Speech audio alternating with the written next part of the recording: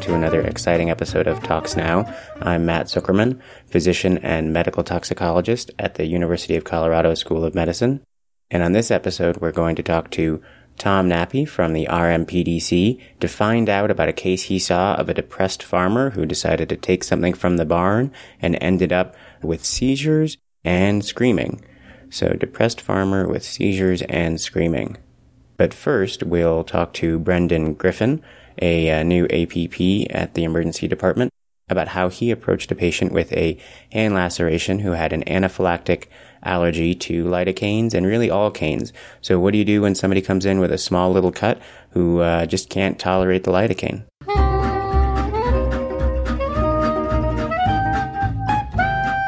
Well, I am here today with Brendan Griffin, one of our new APPs in the department.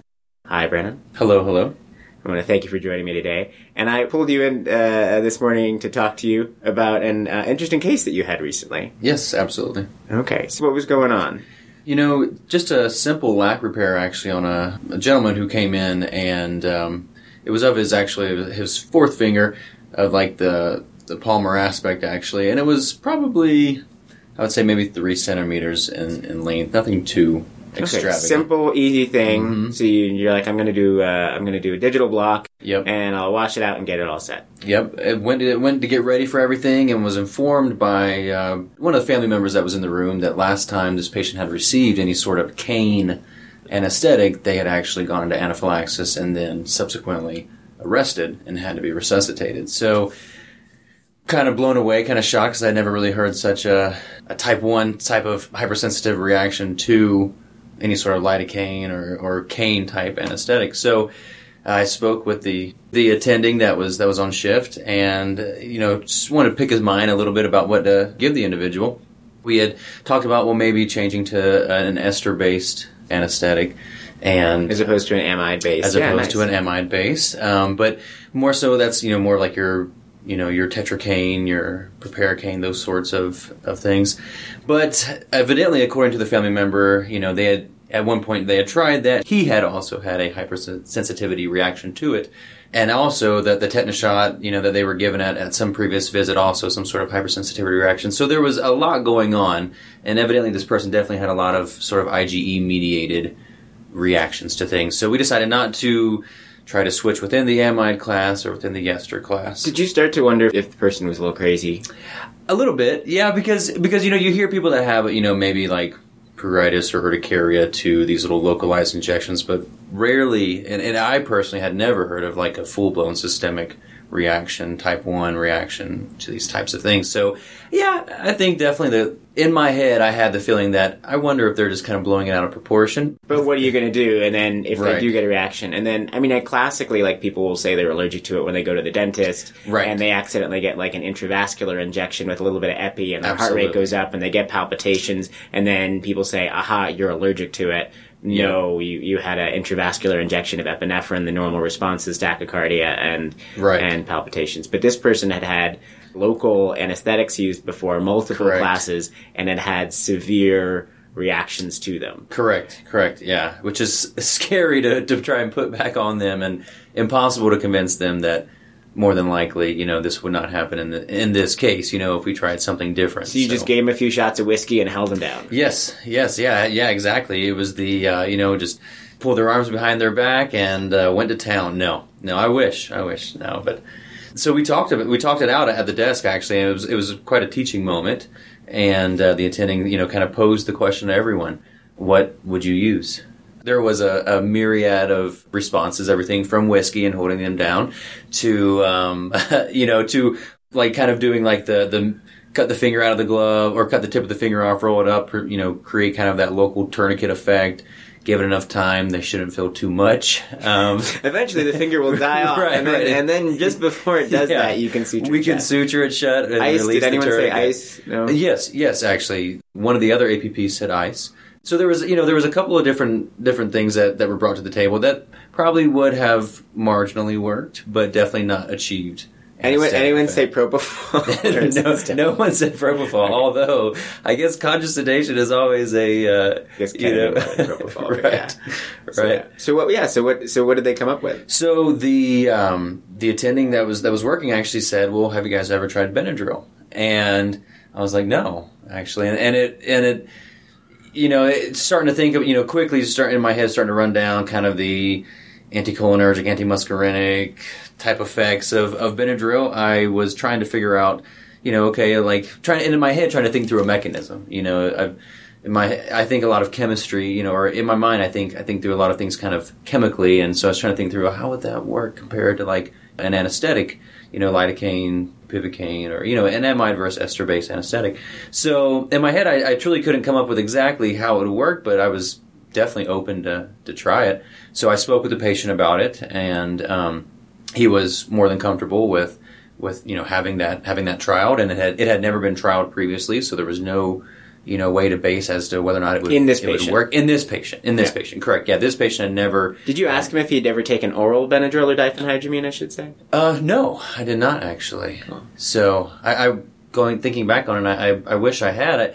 But I definitely, I did do a thorough study of allergies and things of that sort to make sure that there was no right, yeah, okay. That there was no contraindications. But they were more than happy to give it a try, as opposed to just the whiskey and the holding their arms behind their back approach. Okay, so what amount or dose did you use? How did you do it? So we used the 25 milligram per 1 milliliter. That's 2 milliliters per vial that's used for the IM/IV administration of it. And so you had the 25 milligrams per ml, mm-hmm. And then you determined that you didn't need to dilute it, that you were just going to use it. And then was the plan to use 2 mLs or more than 2 mLs? Or so the plan ultimately was to start at 2 mLs, and I actually asked the nurse to pull 4 vials just in case 2 mLs was not efficient for us, or it just didn't achieve local anesthesia. And then I was kind of constrained by, okay, well, which sort of block do we do here? Web space, ring. I ended up going actually with a transthecal just because I thought, well, I could do like a low volume block. It's on like the flexor surface. Let's just try a transthecal. So I was just very delicate with it, there at the MCP joint, just because I wanted to just make sure that I was within the tendon sheath and not just kind of erroneously injecting Benadryl just into the Palmer space. Approach versus correct. the bilateral dorsal approach. Correct. Yeah. Exactly. Okay. So you did that, and then I did that. Let him sit for about 10 minutes. Then came back, and there was actually 100% circumferential anesthesia achieved of the entire digit. There was no feeling, no pain whatsoever. We were then able to clean up the laceration. Aha, I injected the nerves, and now they're dead. Right. No. Hopefully not at that point. But no, it was very surprising actually that that I was able to accomplish that with only 2 milliliters. I was actually just very, very shocked. I was anticipating having to go back and either do a little maybe local around the site or hit one of the other nerves, around like the ulnar or radial aspect of the finger. Were you afraid to ask the patient how they were feeling? Maybe a little bit, in concern that they would say my heart's racing, I feel weird, but luckily that was not the case. Actually, he was a bit anxious prior to the administration of the Benadryl, only because of pain, mainly, just pain and discomfort. But when I went back in the room, he was actually much more appropriate, less anxious, lying on his side, just comfortable actually at that point, which kind of changed the game because up until that point there had been a lot of anxiety associated with having this laceration fixed, mainly based on prior experiences with canes. And I'm sure a little anxiety in the treatment team, because then you're sort of like, I mean, right. This is the thing, like the fast track patients are supposed to be easy and quick, but you invariably run into these things that turn something that should be very, very simple into far more complicated. And then, do you know that they didn't demonstrate any signs of systemic effects in terms of their heart rate going up or pupils or flushing or anything like that? Correct. Yeah, and I was actually kind of watching him for that, over the first little 10-minute period there, just because still it's a very low dose, not an intramuscular IV type injection, but there's still going to be some bit of systemic absorption and subsequent crossover, diphenhydramine as it crosses the blood-brain barrier and whatnot. So, I was looking for that lethargy, and just the antimuscarinic, anticholinergic side effects, of which none really ever presented themselves. I guess in a way, it's almost like prophylaxis against allergic reaction. Correct. You're giving diphenhydramine. Correct. So we were a step ahead of ourselves in the event something went wrong, hopefully. And then you were able then to complete the repair. I was able to repair the laceration with no issues, no problems. He was there for approximately an hour and a half, and during the entire duration of his stay after the Benadryl was applied, there was never at any point a lack of anesthesia or waning of anesthesia.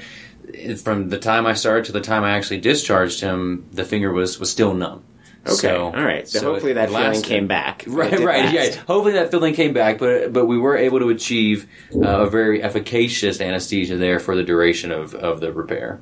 Yeah. So there's a nice open source paper that's available via PubMed and the internet's diphenhydramine as an alternative local anesthetic agent, Journal of Clinical Anesthetic Dermatology, and we'll put a link to that on our site for people to check out. And in that article, and there's actually a few articles, I think, from the 60s and things where it's harder to get electronic articles, but this one is electronically available. And this article kind of mentions using 1% or 10 milligrams per ml diphenhydramine as an anesthetizing agent. And I think starts with talking about essentially diluting a 5% or 50 milligrams per ml solution down to 10 milligrams per ml. And they don't really see really any adverse effects when I'm seeing in the literature. Exactly, yeah. Did you see anything about treatment failure in people where it just doesn't work? I do not recall seeing anything about treatment failure, actually. I recall actually seeing that the 2% solution was proven to be no more efficacious than the 1% solution when compared to 1% lidocaine. And then, so typically we think of the diphenhydramine as antihistamine, right. Which is why it helps with allergies and also why it makes us sleepy sometimes. Right. Also, it can have the anticholinergic side effects from its antimuscarinic effects, where people get that, in overdose especially, they'll get that dry mouth, tachycardia, big pupils, altered mental status picture. Right. And I've definitely seen people who took too much diphenhydramine for their quote-unquote allergic reaction because they kept getting redder and redder and more confused. Right. And I remember a nurse, I remember triage said, this guy needs more diphenhydramine. He's taking a lot and he's still getting worse. And then he was floridly anticholinergic from the stuff that he had already taken. Absolutely. But in this case, it seems like it works via a different mechanism. Did you see that? Absolutely, yeah. Because I just did not see any sort of CNS side effects. I just didn't see that anticholinergic toxidrome side of things. Right. So the mechanism for this is not centrally acting on the brain. It's Correct. Not that it goes to the brain and removes your ability to feel pain. It's not a mu receptor agonist like opiates. Correct. It's not a dissociative anesthetic. So did you see the mechanism of how it works? Probably working on sodium channel. Right. Sodium channel blockade. Absolutely. It works like a sodium channel blocker. Mm-hmm. Anyone who's seen a really sick diphenhydramine overdose, it can start to look like a sodium channel blocker, right. Or act like a sodium channel blocker, where they get widening of their QRS, arrhythmias, and seizures. And that's a dose-related effect from the overall systemic effects of diphenhydramine. And effectively what you're doing when you inject it into a tiny area is you're also, via a dose-mediated effect, sort of overwhelming things and also getting that sodium channel blocker effect, which is exactly how local anesthetics works. They are sodium channel blockers. And so you can decrease the opening of the sodium channels and thus decrease the creation and transmission of pain. Right, yeah, of the actual potential. Yeah, absolutely. Which is really neat. No, it is. And you would think, actually, that being the mechanism, that there are probably other agents out there that could also be used for local anesthetic, but maybe would carry a greater side effect profile in the event that systemic effects were induced. And I think there's a 1-2 punch here where you're also, in some respect, you're using these in patients who tend to have a lot of allergic reaction. Right. Who have some angry mast cells. Right. And so by almost, not prophylactically, but getting a secondary benefit of the treatment with diphenhydramine, it can be beneficial. Also, it's cheap. I think the article mentions how cheap it is as opposed to some more expensive agents. It's readily stocked and it's available. And it's something that patients have likely already been exposed to. So when the patient says that they're allergic to 6 different types of anesthetics, they've almost certainly had diphenhydramine when they develop such an allergy. Correct. So it's a nice little trick to have in the box. I think I still love my lidocaine. Absolutely. But for someone with a bad allergy, it makes sense. No, the Benadryl definitely, I think, is a great tool to have. It's something I won't forget after that experience for sure. And moving forward for the rest of my career, I'll always remember. And that person who says, I'm allergic to all canes, which they definitely come in saying, And now you've got a tool to effectively treat them without inducing that risk of real systemic illness. Well, thanks for coming to Absolutely. talk about that. Thank you for having me. I'm glad to be here.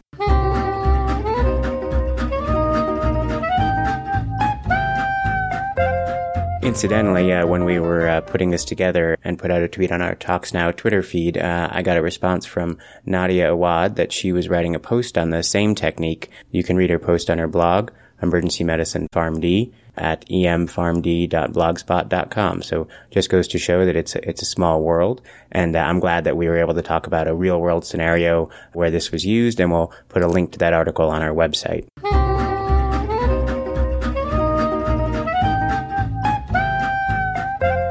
Hello and welcome to another exciting edition of Talks Now. I am Matt Zuckerman. With me today, I am very pleased to introduce you to Tom Nappy, one of the fellows at the Rocky Mountain Poison and Drug Center. Hey there, Matt. Thanks for having me today. And I wanted to have Tom on the show today because recently he had seen a very interesting case.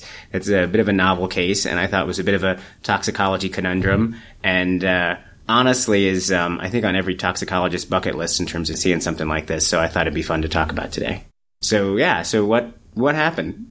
So we had a call on this middle-aged woman who had a rather creative attempt, I guess, to try to commit suicide, and then she very soon after had second thoughts. So we got the call initially from the EMS providers, who were really first responders. They weren't EMTs or paramedics. They responded to the call for this woman who said she had tried to kill herself when she called 911 on her own. She was very intoxicated. She was pretty agitated, and her only real complaints were that she had some muscular pain, mostly in her legs.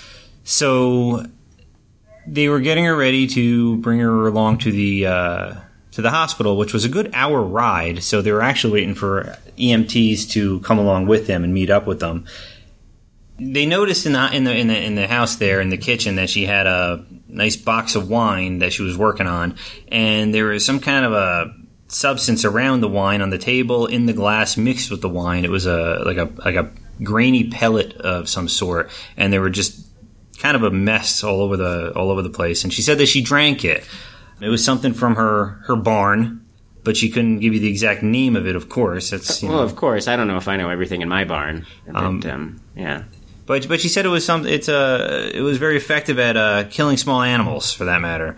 So what they immediately did was they called the Poison Center, and they ran this by our staff, and they asked what we thought it might have been. And while they were actually talking to us, they got very excited because they said that they thought she was having a seizure. You could hear the woman screaming in pain in the background during this seizure. So we said, is she awake or is she alert? Can you give us a little more info? And they said she's basically flailing about, back is arching, and she's screaming. So it's kind of an odd seizure. It sounded, almost like she was remaining conscious during her seizure, if you will.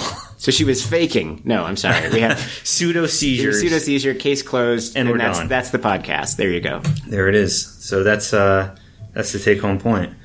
No, but that's great. So that's our tox dilemma. We have somebody who wants to kill themselves. They go to the barn. They get what sounds like, I'm going to call it a rodenticide, just to throw some Latin in there. Kills small animals and maybe bigger animals. Mixes it with some wine. We don't know if it's red or white. I'm going to go with red. I do think it was red, and there were actually sulfites in the wine. So maybe this added to it or not. I'm not sure. I'm being facetious. Here we go. Sulfite poisoning from the red wine. Maybe she got a little headache. Maybe she was Asian and she got a flush. And then she's having the leg pain. And then she has a screaming seizure. Yes. With her arms and legs. Yes. And we're told there may have been some back arching. Didn't witness this with our own eyes. Absolutely. The fun Latin term for everyone there for like the back arching is the opisthotonus. That's what I thought of immediately, yeah. Absolutely. And then, so some people out there are saying, aha, I think I know what this is. You've got your differential in tox for, like, the person who can scream during a seizure. And did they happen to comment on her facial features? They said she looked angry. That doesn't really help. That's a lot of intoxicated patients. Okay. All right. She looked angry. Okay. Anything else? Any more to add? At that point, well, no. Right around this time is when EMS showed up, and they were able to bring her to the hospital, which was an hour-long ride. So she gets to the hospital. Is she still screaming? So, en route, we advised that they give her benzodiazepines to help relax her if this was because you're a toxicologist, and you said it's I know cure all fix for everything. Because of the anger that she was expressing, they were particularly happy with this recommendation. So, over the course of the hour, they gave her plenty of benzodiazepines. They also gave her some fentanyl. So, some of us already know what this is. I think you were probably excited to have a case like this. So, what was it? So, it was Go For Getter with strychnine in it. And they actually were able to find in the house, right not too far from where they were, the box. And it said it was a 0.5% concentration of strychnine within these pellets. So, she essentially took the Go For Getter, poured it in her glass of wine, and we're not sure how many glasses of wine and how much Go For Getter versus wine concentration she ingested, but it was certainly enough to become symptomatic early on. However, with the benzodiazepine administration, she seemed to have been improving and just back to the leg cramping by the time she got to the ED. Still very angry, and I think that from what I was told, that the benzodiazepines were liberally used further, which may have helped ward off any further conscious seizures, if you will. True, also, and if she drinks wine, she might go into withdrawal, so I'm sure that, there's multiple uses to give benzos liberally to most patients. It really is an effective antidote. Yes. And so she had taken strychnine, which is what we're going to talk about today. And then we'll go back to the case. So basically with strychnine, you have very limited options nowadays as to where you're going to find this. Rodenticides, Go For Getter for that matter, is one of the main ones. The highest concentration you're typically going to find, at least as I was able to uncover, was about a 0.5% concentration. So this was pretty much the strongest you could get. After that, it's just the amount you're going to take. And the classic symptoms that you see are these conscious seizures, or some might refer to them as spinal seizure, the opisthotonus, if you will. And it's it actually reminds you a little bit of what you would see with someone who has a tetanus type opisthotonus. Yeah, totally. And this would be a totally different story if we traveled back 100 years. Back in the 20s, strychnine was in lots of rodenticides and poisons, but it was also in medicines, it was in stimulants, it was everywhere. And I think in the 20s it was the number one killer of children or something. I came across that actually in the text that it was, in fact, the number one killer of children, and now it would probably be more or less. Strychnine, I think, is now the number one killer of just the creative farmer. The creative farmer, absolutely. Yeah. If you're a depressed farmer, although if you're a depressed farmer internationally, it's usually organophosphates. Yeah, exactly. Yeah. We use what we have available to us. So strychnine, yeah. So why does it look like tetanus? It's kind of a similar mechanism, although tetanus, you have the inhibition of presynaptic glycine release. With the strychnine, it's along those same lines. It's actually, instead of inhibiting the release of the glycine, it's a competitive inhibition at the glycine receptors. Right, so essentially all of cells are either depolarizing or are moving in the other direction and becoming hyperpolarized. And if they're hyperpolarized, they're less likely to go off. And naturally, glycine is a inhibitory neurotransmitter, so that's what it basically does. It opens the ligand-gated chloride channel, allowing that inward flux of chloride, leading to that hyperpolarization that you're talking about, and that's how you get your decreased neuroexcitability. But when strychnine blocks that binding of the glycine to that specific site of the chloride channel, that's how you get the loss of inhibition, that the loss of the glycine inhibition in the ventral horns, which essentially leads to this opposing muscular contraction and loss of the inhibition of different reflex arcs that are generating from the spinal cord.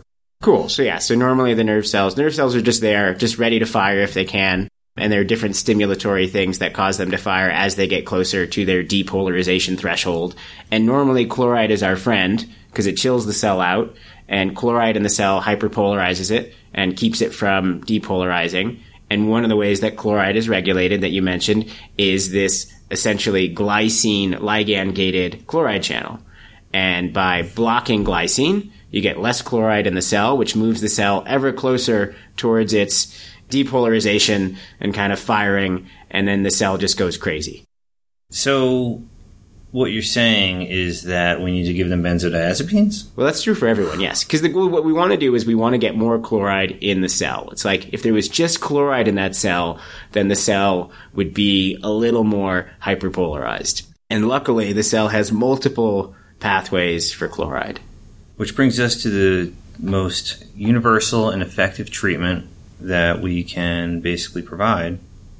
Benzodiazepines, yeah, benzos. The only thing benzos don't fix is benzodiazepine overdose, and realistically, they probably won't make it that much worse. So benzos don't work through the glycine receptor, right?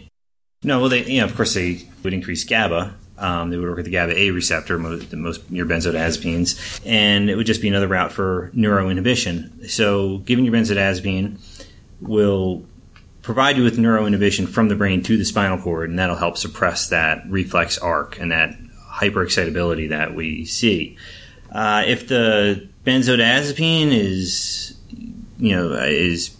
being exhausted and the symptoms are persistent and severe, and you're just not having that effect that you want, you can maybe use barbiturates. You could also use propofol. And in worst case scenarios, you could use a paralytic agent. However, the important thing to realize is that you would have to use a non-depolarizing agent, because your depolarizing agents such as succinylcholine are going to lead to muscular twitching, muscular contractions, and those are actually contraindicated for that reason, because even the littlest amount of excitability for someone who's poisoned with strychnine is going to lead them to having those violent, painful contractions. So Sucks is bad. Sucks is bad. Yeah. And I love the description is even in some of these patients, they are so ready. They are so much like a loaded gun ready to twitch that even the act of turning on or off a light, the stimulus of the light can precipitate a seizure. And the classic story, I think, is somebody who goes in, they've had a seizure, the physician goes in to examine them and touches them, and that causes a seizure. And while I like to think that my touch is electric, I've never had that effect. And it's just all the muscles twitching. And it can look like tetanus, because tetanus also interferes with that pathway, except tetanus doesn't block glycine. It prevents the release of glycine. Right. And with tetanus, you might find like a wound or some other tetanus-related sign. And then I guess with to add to what you're saying about the intense muscular contraction that they're experiencing, I guess one of the things we should really kind of point out is that the most feared consequence would probably be respiratory depression. Your diaphragm is a skeletal muscle. You can get significant contraction. You can develop a respiratory acidosis. With all this contraction, you could also go into rhabdo. You can have a lactatemia. So you can see, respectively, that renal failure or a metabolic acidosis can also occur. So mental status might not stay normal during these conscious seizures in the long run as they get sicker. So they might actually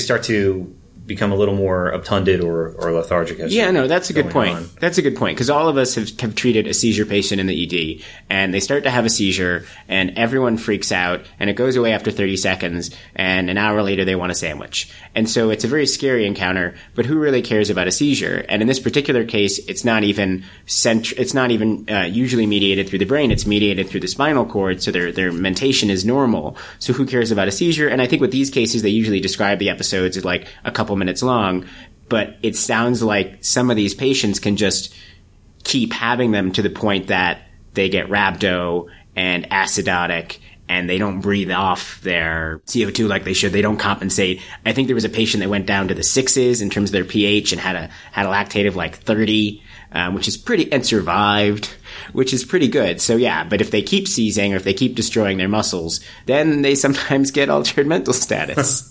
Which I guess is not that uncommon, the altered mental status for that matter. So do you think the anger was a result of the strychnine? It's hard to say what came first, the chicken or the egg. But I know that when we last followed up on her, she was still significantly angry. So they actually did give her more benzos, but they were upset that we, I guess, couldn't move forward with having to intubate, because lucky for her, she didn't develop any respiratory paralysis, respiratory depression. And although being a little bit acidotic, having a little bit bumping her CK and lactate, it wasn't significant enough to have a metabolic acidosis either. But she was angry about it. She was still angry, Yeah. yeah. That's too bad. Yeah, so that's a good point, yeah. So the treatment, benzos. If benzos don't work, your friend is the barbs and the propofol. If you're going to depress somebody's respiratory status, then you might need to tube them. Or if you just want to, like, stop the muscle activity, similar to serotonin syndrome, right? With serotonin syndrome, you often use benzos. You often might use an anti-serotonergic drug, such as ciproheptadine.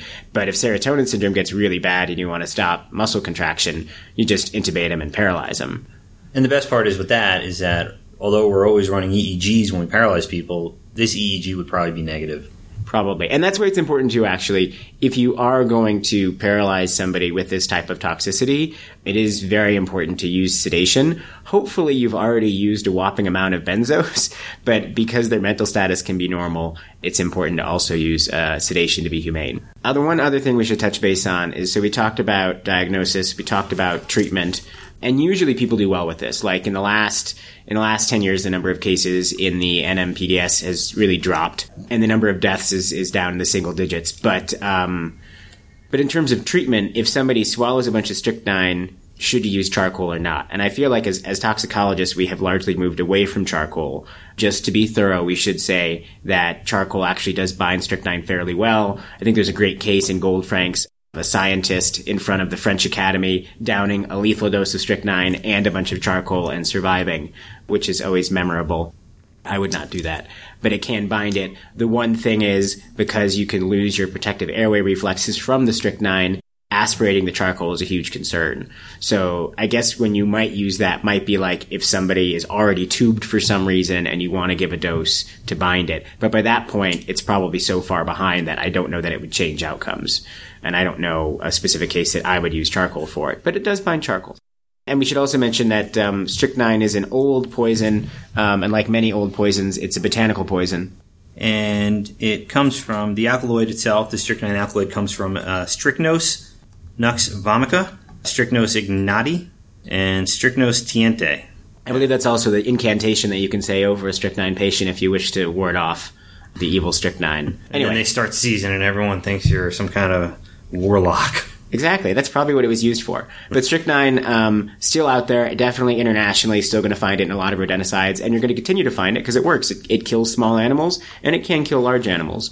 No, that's a great example. Right. I hope that in the future, if you see someone who seems to be having an awake seizure, in addition to pseudo-seizure or tetanus, you maybe consider the go-forgetter. And make sure to give that person benzodiazepines. Yes. And call your local poison control center, because every toxicologist loves this case. Well, I want to thank you for being with me today, Tom. No, thank you for having me. I really appreciate joining you. Great. That's another episode of Talks Now. Talks Now is produced by Matt Zuckerman, with support from the American Academy of Clinical Toxicology. You can reach out to us by emailing us at talksnow@talksnow.org. That's TOXNOW, or via our Facebook page, or tweet us at Talks Now.